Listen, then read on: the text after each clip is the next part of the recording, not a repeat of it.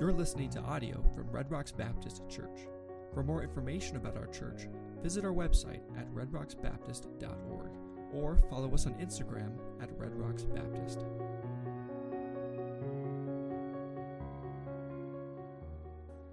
Please turn in your Bibles to Genesis chapter 22.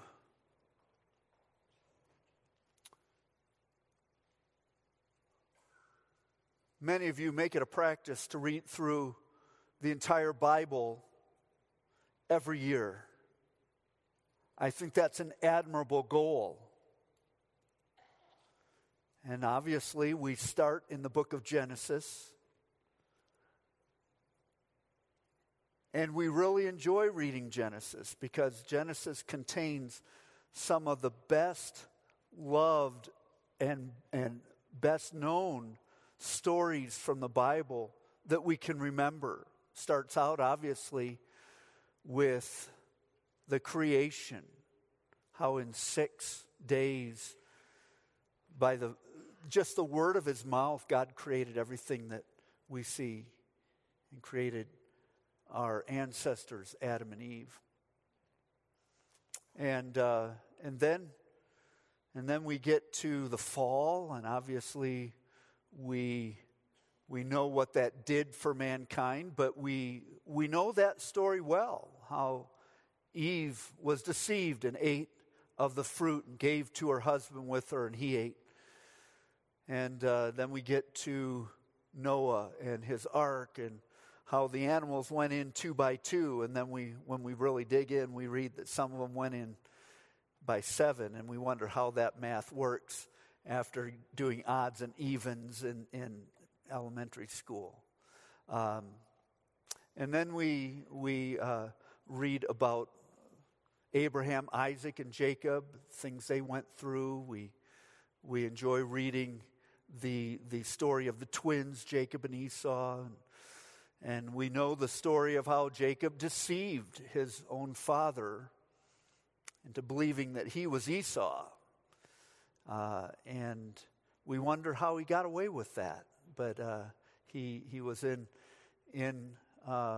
league with his own mother to make that deception successful. We read about Joseph, probably along with Daniel, one of my favorite characters in all of Scripture, and how he was given the coat of many colors, and how his brothers got jealous and sold him into slavery into Egypt. And the story continues until Joseph is actually one of the main rulers of all of Egypt, and the brothers actually come and bow down to him as he had seen in a dream. But ranking right up there with these stories is the account in Genesis 22, the account where God tests Abraham by asking him to take his beloved son Isaac and offer him as a burnt offering. So we're going to read together Genesis 22, 1 through 19, this account. And from the pen of Moses we read, "Now it came to pass after these things that God tested Abraham and said to him, 'Abraham.' And he said, 'Here I am.' Then he said, 'Take now your son, your only son Isaac, whom you love, and go to the land of Moriah and offer him there as a burnt offering on one of the mountains of which I shall tell you.' So Abraham rose early in the morning and saddled his donkey, and took 2 of his young men with him and Isaac his son, and he split the wood for the burnt offering and arose and went to the place of which God had told him. Then on the 3rd day Abraham lifted his eyes and saw the place afar off. And Abraham said to his young men, 'Stay here with the donkey. The lad and I will go yonder and worship, and we will come back to you.' So Abraham took the wood of the burnt offering and laid it on Isaac his son. And he took the fire in his hand and a knife, and the 2 of them went together. But Isaac spoke to Abraham his father and said, 'My father.' And he said, 'Here I am, my son.' Then he said, 'Look, the the fire and the wood, but where's the lamb for the burnt offering?" And Abraham said, "My son, God will provide for himself the lamb for a burnt offering." So the two of them went together.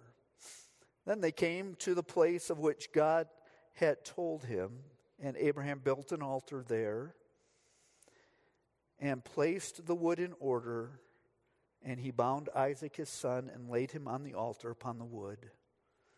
And Abraham stretched out his hand and took the knife to slay his son. But the angel of the Lord called to him from heaven and said, "Abraham, Abraham." So he said, "Here I am." And he said, "Do not lay your hand on the lad or do anything to him.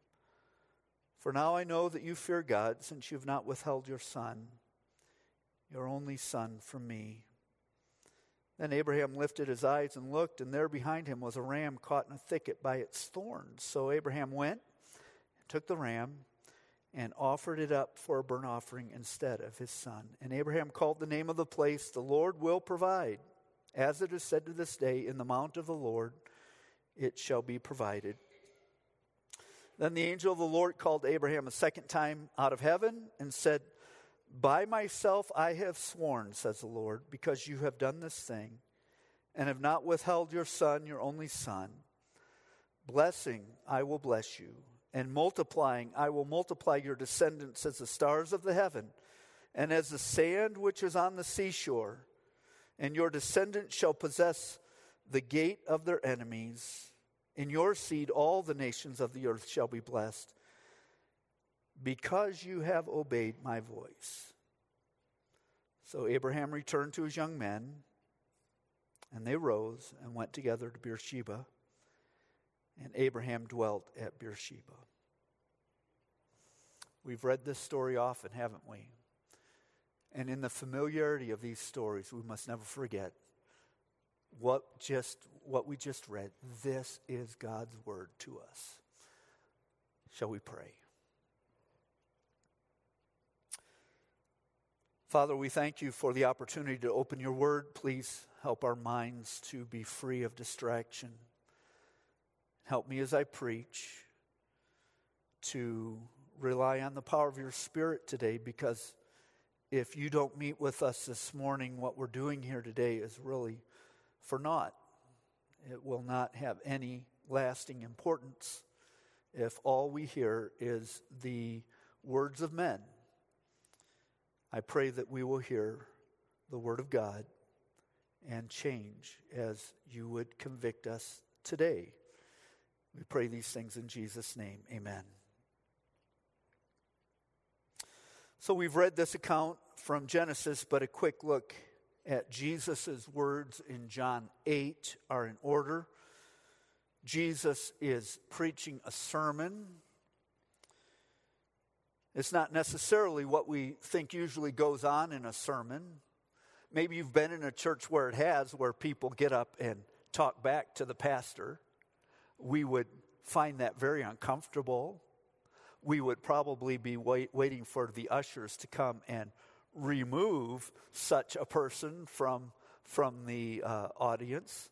But when Jesus was preaching, that's exactly what was going on. He would make a statement, he would make a point, and the religious leaders would talk back to him, would answer his point with a point of their own. And in John 8, Jesus is preaching about who he was and why he had been sent to earth from heaven by his Father, God. In the course of the sermon, the Pharisees mention that Abraham was their father, beginning a discussion which culminated here in John 8, verses 58 and 59 with Jesus' words, "Most assuredly I say to you, before Abraham was, I am." And they took up stones to throw at him. A few verses earlier, John records Jesus saying, "Your father Abraham rejoiced to see my day, And he saw it and was glad, referring specifically to the covenant that God had made with Abraham that we read about in Genesis 15, a promise of a land, of a nation, and descendants like the stars of heaven in number. This blessing culminated with the statement, in your seed, all the nations of the earth will be blessed, referring to our Savior, the Messiah, Jesus Christ. But the beginning of the fulfillment of the covenant made to Abraham was in the birth of Isaac. Imagine the rejoicing in the hearts of Abraham and Sarah on that day. Isaac was the son of promise, the son of their old age, and now their eyes were seeing him in the flesh. This is what God had asked Abraham to believe simply by faith. And we read of this miraculous birth in Genesis 21, followed by God's instructing Abraham to send Ishmael away with Hagar, his mother. Perhaps Abraham's grief in sending away this firstborn son of his was perhaps due to his doubt that God was really able to use only Isaac to fulfill what he had promised. If one son was good, wouldn't two be better to ensure God's success in his plan? But once again, in Genesis 21:12, God had reiterated to Abraham that in Isaac your seed shall be called. Isaac, whose name meant laughter, grew to be the joy of his parents. But in our text this morning, God gives a command that brought something other than laughter and rejoicing to Abraham. Now, you and I have the privilege of knowing all about this command. It was only a test. Abraham did not know that he was simply being tested by God. And we read here in our text in verse 2, take now your son, this is commandment by God, take now your son, your only son Isaac, whom you love, and go to the land of Moriah and offer him there as a burnt offering. Now, Abraham was no stranger to tests by God. When we're first introduced to Abraham in Genesis 12, he's 75 years old. His name is Abram, and he's being called by God to leave the country where he lived, to move away from all of his relatives except for his nephew Lot. He took him with, and even his own immediate family, and he was to travel to the land that God would show him, the land of Canaan. And Abraham passed that test. And he passed many others, but we read that he failed many up to this point as well. But this was the ultimate test. Genesis 22 was the crowning event of Abraham's life where the hope that up till now he'd been placing in a son, in a seed, we see it transitioning. Now who is he putting his hope in? He's putting his hope in God. If you like Numbers, not the book of Numbers, but Numbers, God speaks audibly to Abraham over 30 times to this point. Genesis 22 records for us the last time God ever spoke to Abraham. And so God has instructed Abraham what to do, and the ball, so to speak, is in his court. He has a choice now. Do I obey God? Or do I go on my own? And do I lean on my own understanding? This is a choice that you and I have to make every day. Can we trust God in every situation or not? Do we limit God and believe that our own thoughts, that what we think about the situation, questioning Did he really say that? That sounds like what the serpent said to Eve in the Garden of Eden. And we have this choice every day. We just celebrated Independence Day this week. July 4th, 1776, the Second Continental Congress ratified the Declaration of Independence, establishing the United States of America. But whenever a person believes the lie of Satan, that what God has said is not true, or he meant something else, or you don't have to believe him, he or she is making their own declaration of independence. They are establishing themselves yet again as the ruler of their lives, that they know more about how to make life work instead of trusting God and his perfect word. And this was the choice that Abraham had. No doubt as he thought through what God had commanded, he thought, but what about that promise that he gave me back then? What do I think about that? And in his unbelief, he had already tried to manipulate God's word in going to Hagar, who bore him Ishmael. But then Isaac had been born, and with that event came the promise, in Isaac your seed shall be called. But now God's asking him to kill Isaac, kill this promised son. What was he to think now? Hebrews 11:19 tells us that he concluded that since God had promised that he would raise Isaac back to life. Where had Abraham gotten that idea? Was this even a possibility? The resurrection of somebody who had been dead, brought back to life? We don't read about that anywhere in Genesis up to this point.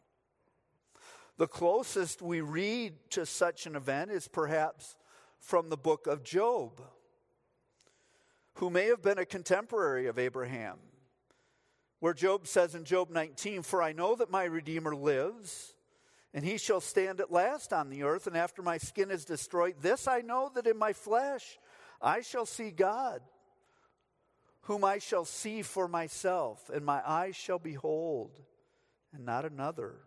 How my heart yearns within me." So evidently the followers of Yahweh, up to this point of Abraham receiving this command by God, knew that there would be a final resurrection. Somehow that had been revealed to them. But for someone to come back to life who was previously dead on this earth, that was unheard of. So to what then do we attribute Abraham's faith? Once again, the New Testament helps us understand Abraham's thinking. Paul writes in Romans 4, "And not being weak in faith, he did not consider his own body already dead, since he was about 100 years old, and the deadness of Sarah's womb. He did not waver at the promise of God through unbelief, but was strengthened in faith, giving glory to God, and being fully convinced that what he had promised, he was also able to perform, and therefore it was accounted to him for righteousness." You see, Abraham had already seen something come back from the dead. He had seen it in his own life and in the womb of his wife, who was far too old to give birth to a child. And so Abraham was convinced that if God could do that once, if he could bring life from death, he could certainly do it again. Now, to our human thinking, what do you think about this test that Abraham was going through? Seems a bit harsh. It seems to add some credence to those who say, "I believe in the God of the New Testament. He's a God of mercy. He's a God of love. He's a God of grace. But that God of the Old Testament, he seems to get pleasure out of being vindictive. He seems to love being unloving and harsh. But we're given a glimpse into God's heart by the literal Hebrew translation of the small word now in verse 2. God says, take, I beseech you, I pray, take your only son whom you love. One version translates this verse, please take your son, your unique son whom you love, Isaac. Offer him as a burnt offering. One can't help but hear in God's pleading with Abraham echoes of Jesus' words centuries later to Nicodemus. For God so loved the world that he gave his only begotten Son, that whoever believes in him should not perish, but have everlasting life.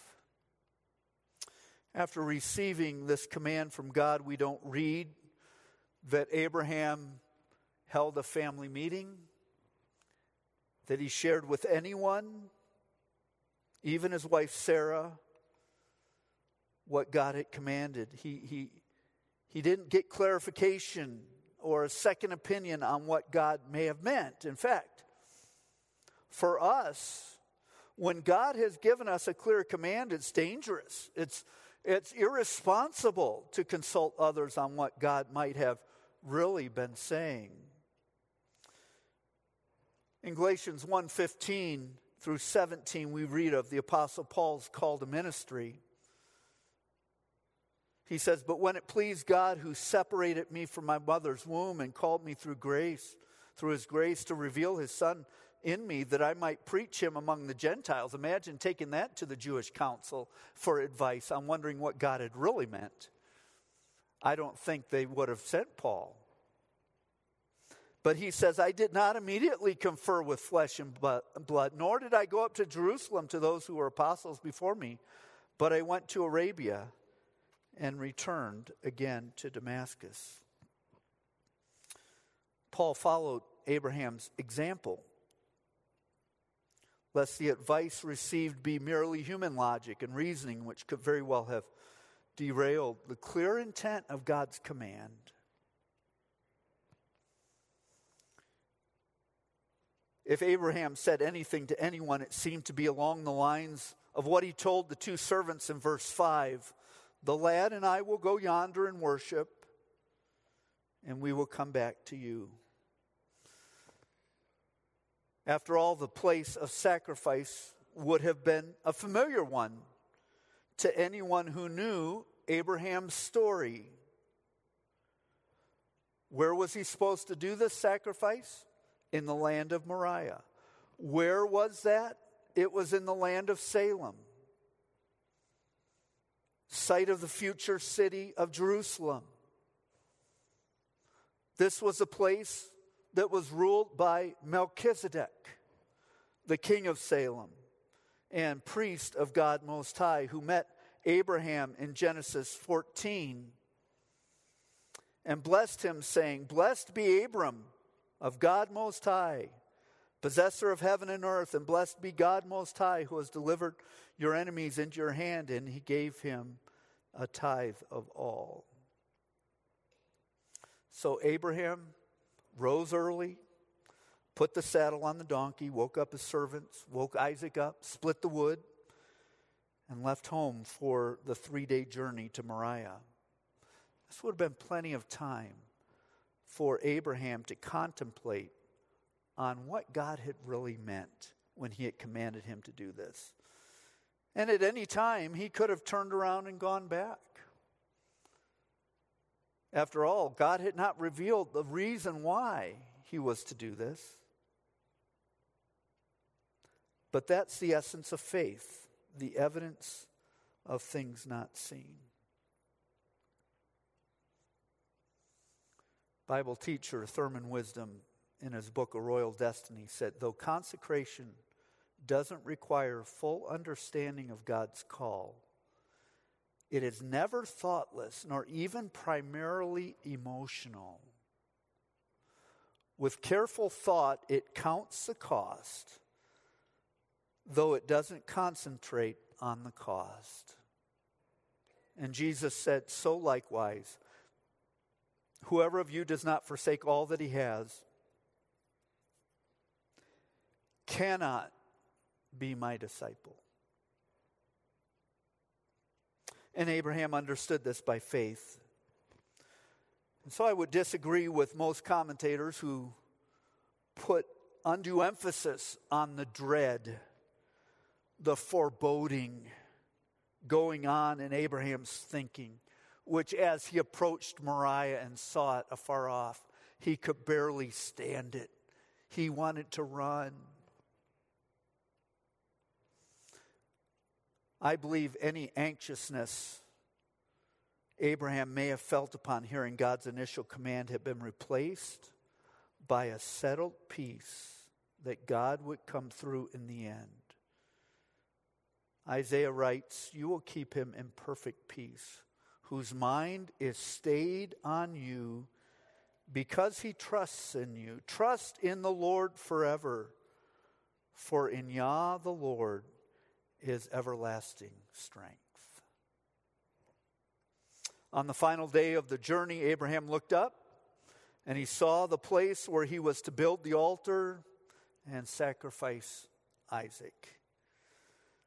And somewhere between verse 3 in our text and verse 9, we don't see that conversation recorded.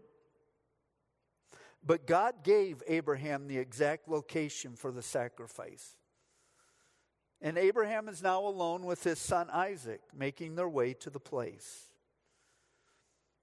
Each step they took brought them closer to what seemed to be the inevitable death of Isaac, and where Abraham had already determined God will raise him back to life. But there was one person who needed to be convinced. That would have been the sacrifice. Isaac didn't know what was going on. He was even more in the dark than his father was. But we don't read it, that he was anything but willing to go. And then there was a break in the silence in verse 7. Look, I don't know how he said that. If he said, what's going on here? Or if he just said, you see this? Look, the fire and the wood. But where's the lamb for the burnt offering? To travel on a 3-day journey with the sacrifice in tow would have not been a normal practice.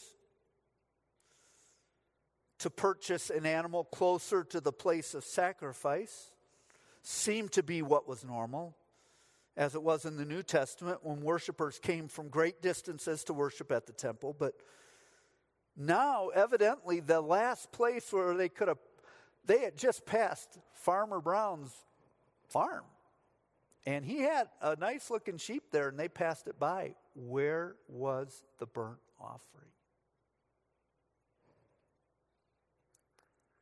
And so that's what brought about the question. Abraham responded with these meaningful words, my son, God will provide for himself the lamb. When Abraham uttered these words, he and Isaac would have been very near the Kidron Valley, in close proximity to what would be called the Mount of Olives and the future Garden of Gethsemane east of Salem that was to be Jerusalem. Moriah means the Lord sees.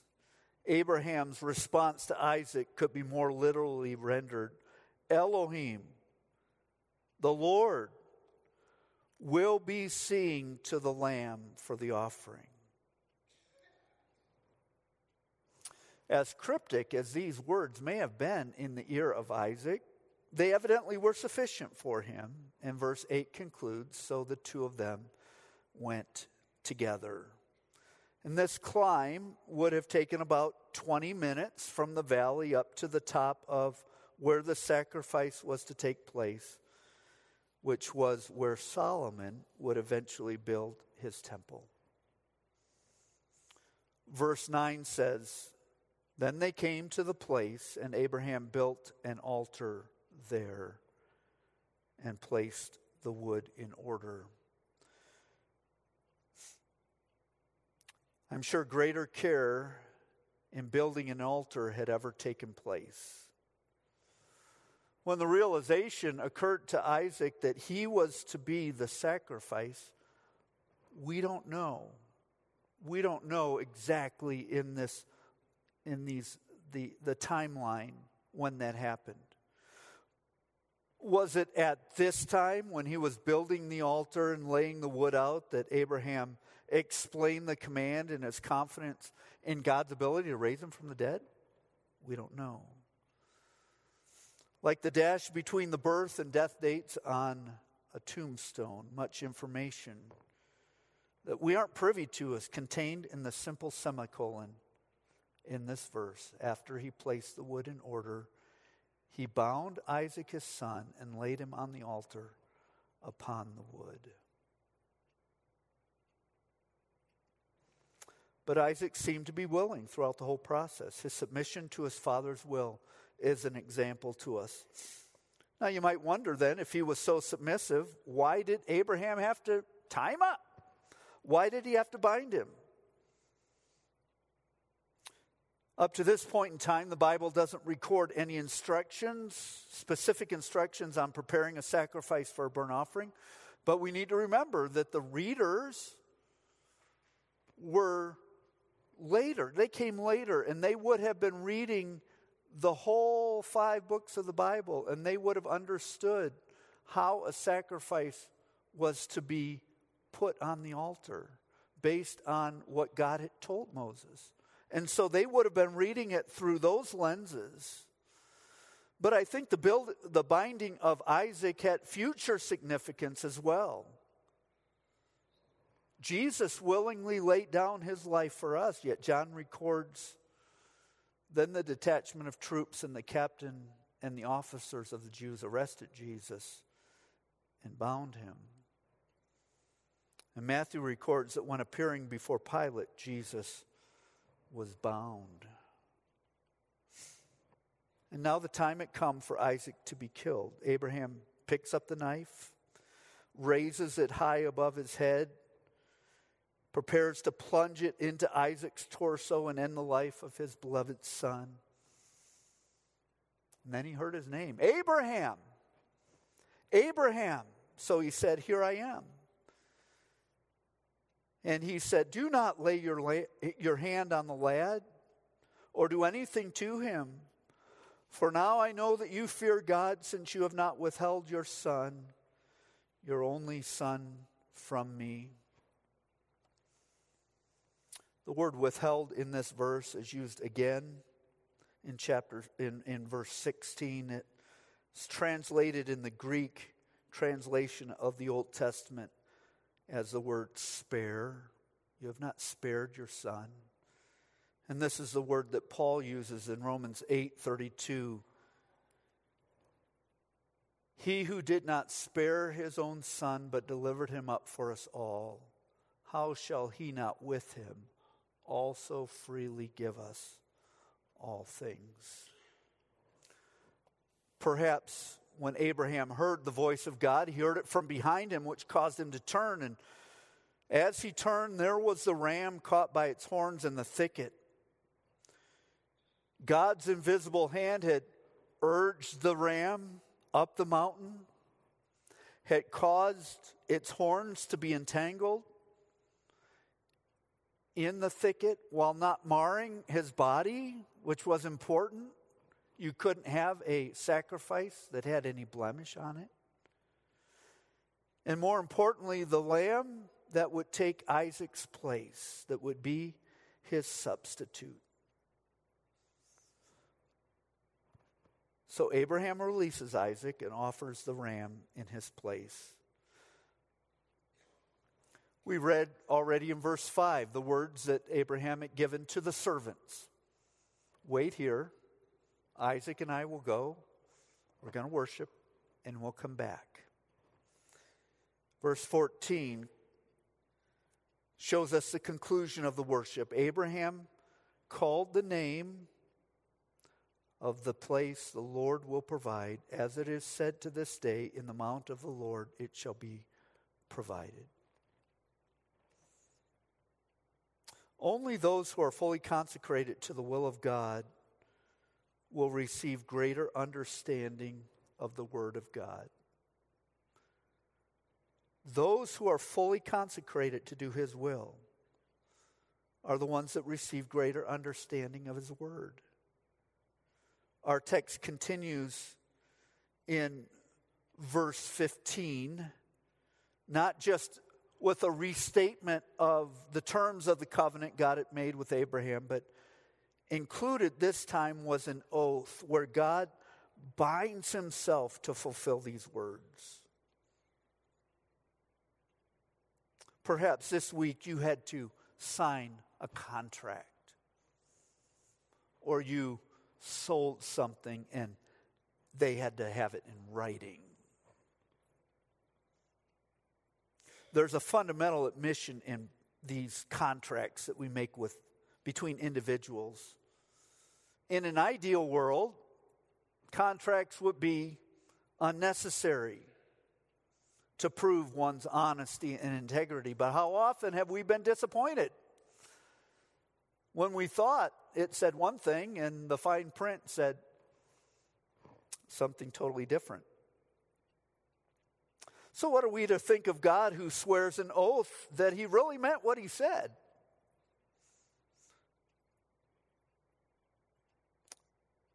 This is nothing but a demonstration of God's grace, that He would stoop to our weakness to seal a promise He's made. God is simply accommodating man because He's aware how unreliable man's word is. Hebrews 6 references this act, this promise made by God to Abraham in Genesis 22, where we read, "For when God made a promise to Abraham, because He could swear by no one greater, He swore by Himself, saying, 'Surely blessing I will bless you, and multiplying I will multiply you.' And so after He had patiently endured, He obtained the promise. For men indeed swear by the greater, and an oath for confirmation is for them an end of all dispute. Thus God, determining to show more abundantly to the heirs of promise the immutability, the unchangeableness of His counsel, confirmed it by an oath, that by two immutable things in which it is impossible for God to lie, we might have strong consolation who have fled for refuge to lay hold of the hope set before us. This hope we have as an anchor of the soul, both sure and steadfast, and which enters the presence behind the veil where the forerunner has entered for us, even Jesus, having become high priest forever according to the order of Melchizedek." What two immutable things was the writer of Hebrews referring to when dealing with Abraham in our passage today? Well, first, God had given His word, and He cannot lie, and that should have been enough, but He added a second one. He confirmed what He had said with an oath. So what bearing does that have on us today? Well, the songwriter put it this way: His oath, His covenant, His blood, which supports me in the whelming flood when all around my soul gives way. He then is all my hope and stay. On Christ, the solid rock I stand. All other ground is sinking sand. What are some takeaways from today's message? Well, our our passage shows us perfection in 4 ways.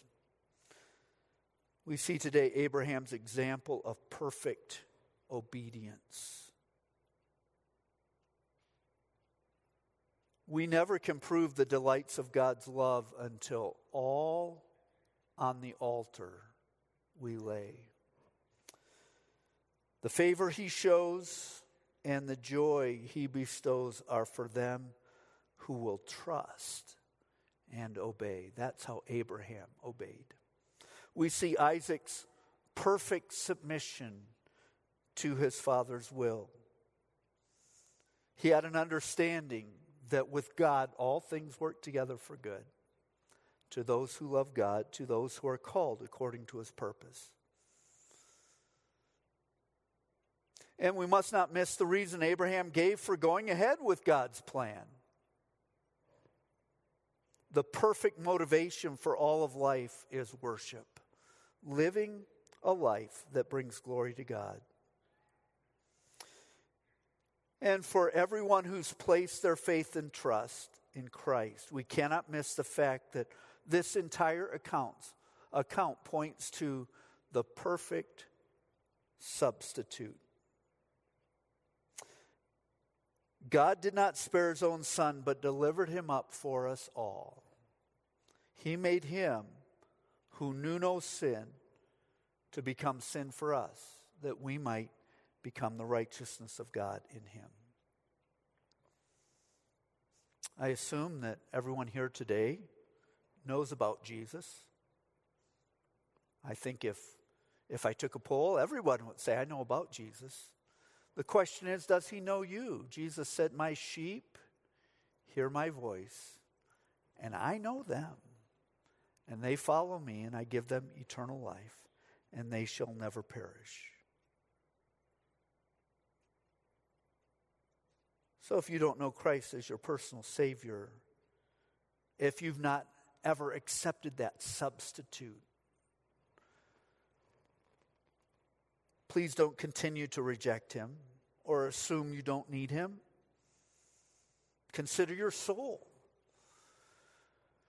It's the most important decision you will ever make. Your condition right now before God is one that is setting you up for an eternity in hell apart from him, being judged for all eternity. But God loved you, and he sent Jesus to be the Lamb of God, to take away your sin. Will you trust him today? Shall we pray? Father, this is a story that we have known for a long time. But it points ahead to Jesus taking our place. We deserve the place of judgment and punishment. We deserve the altar. But Jesus obeyed. He obeyed his Father's will, and he came to suffer and bleed and die that we might have redemption. He took our place. May we be continually thankful and help our obedience to reflect the thankfulness we have that Jesus was our substitute. May we submit to your will this week. May we submit to your sovereignty, knowing that you have a reason for all the things that we will face. And we can be thankful and content in those things. We ask that you would speak to our hearts as a result of what's been preached today. May we continue to grow to be more like Jesus. It's in his name that we pray these things. Amen. Thanks for listening to audio from Red Rocks Baptist Church. If you enjoyed this content, please consider sharing it with others. Our mission at Red Rocks Baptist Church is to know Christ and to make him known. May God bless you as you follow him.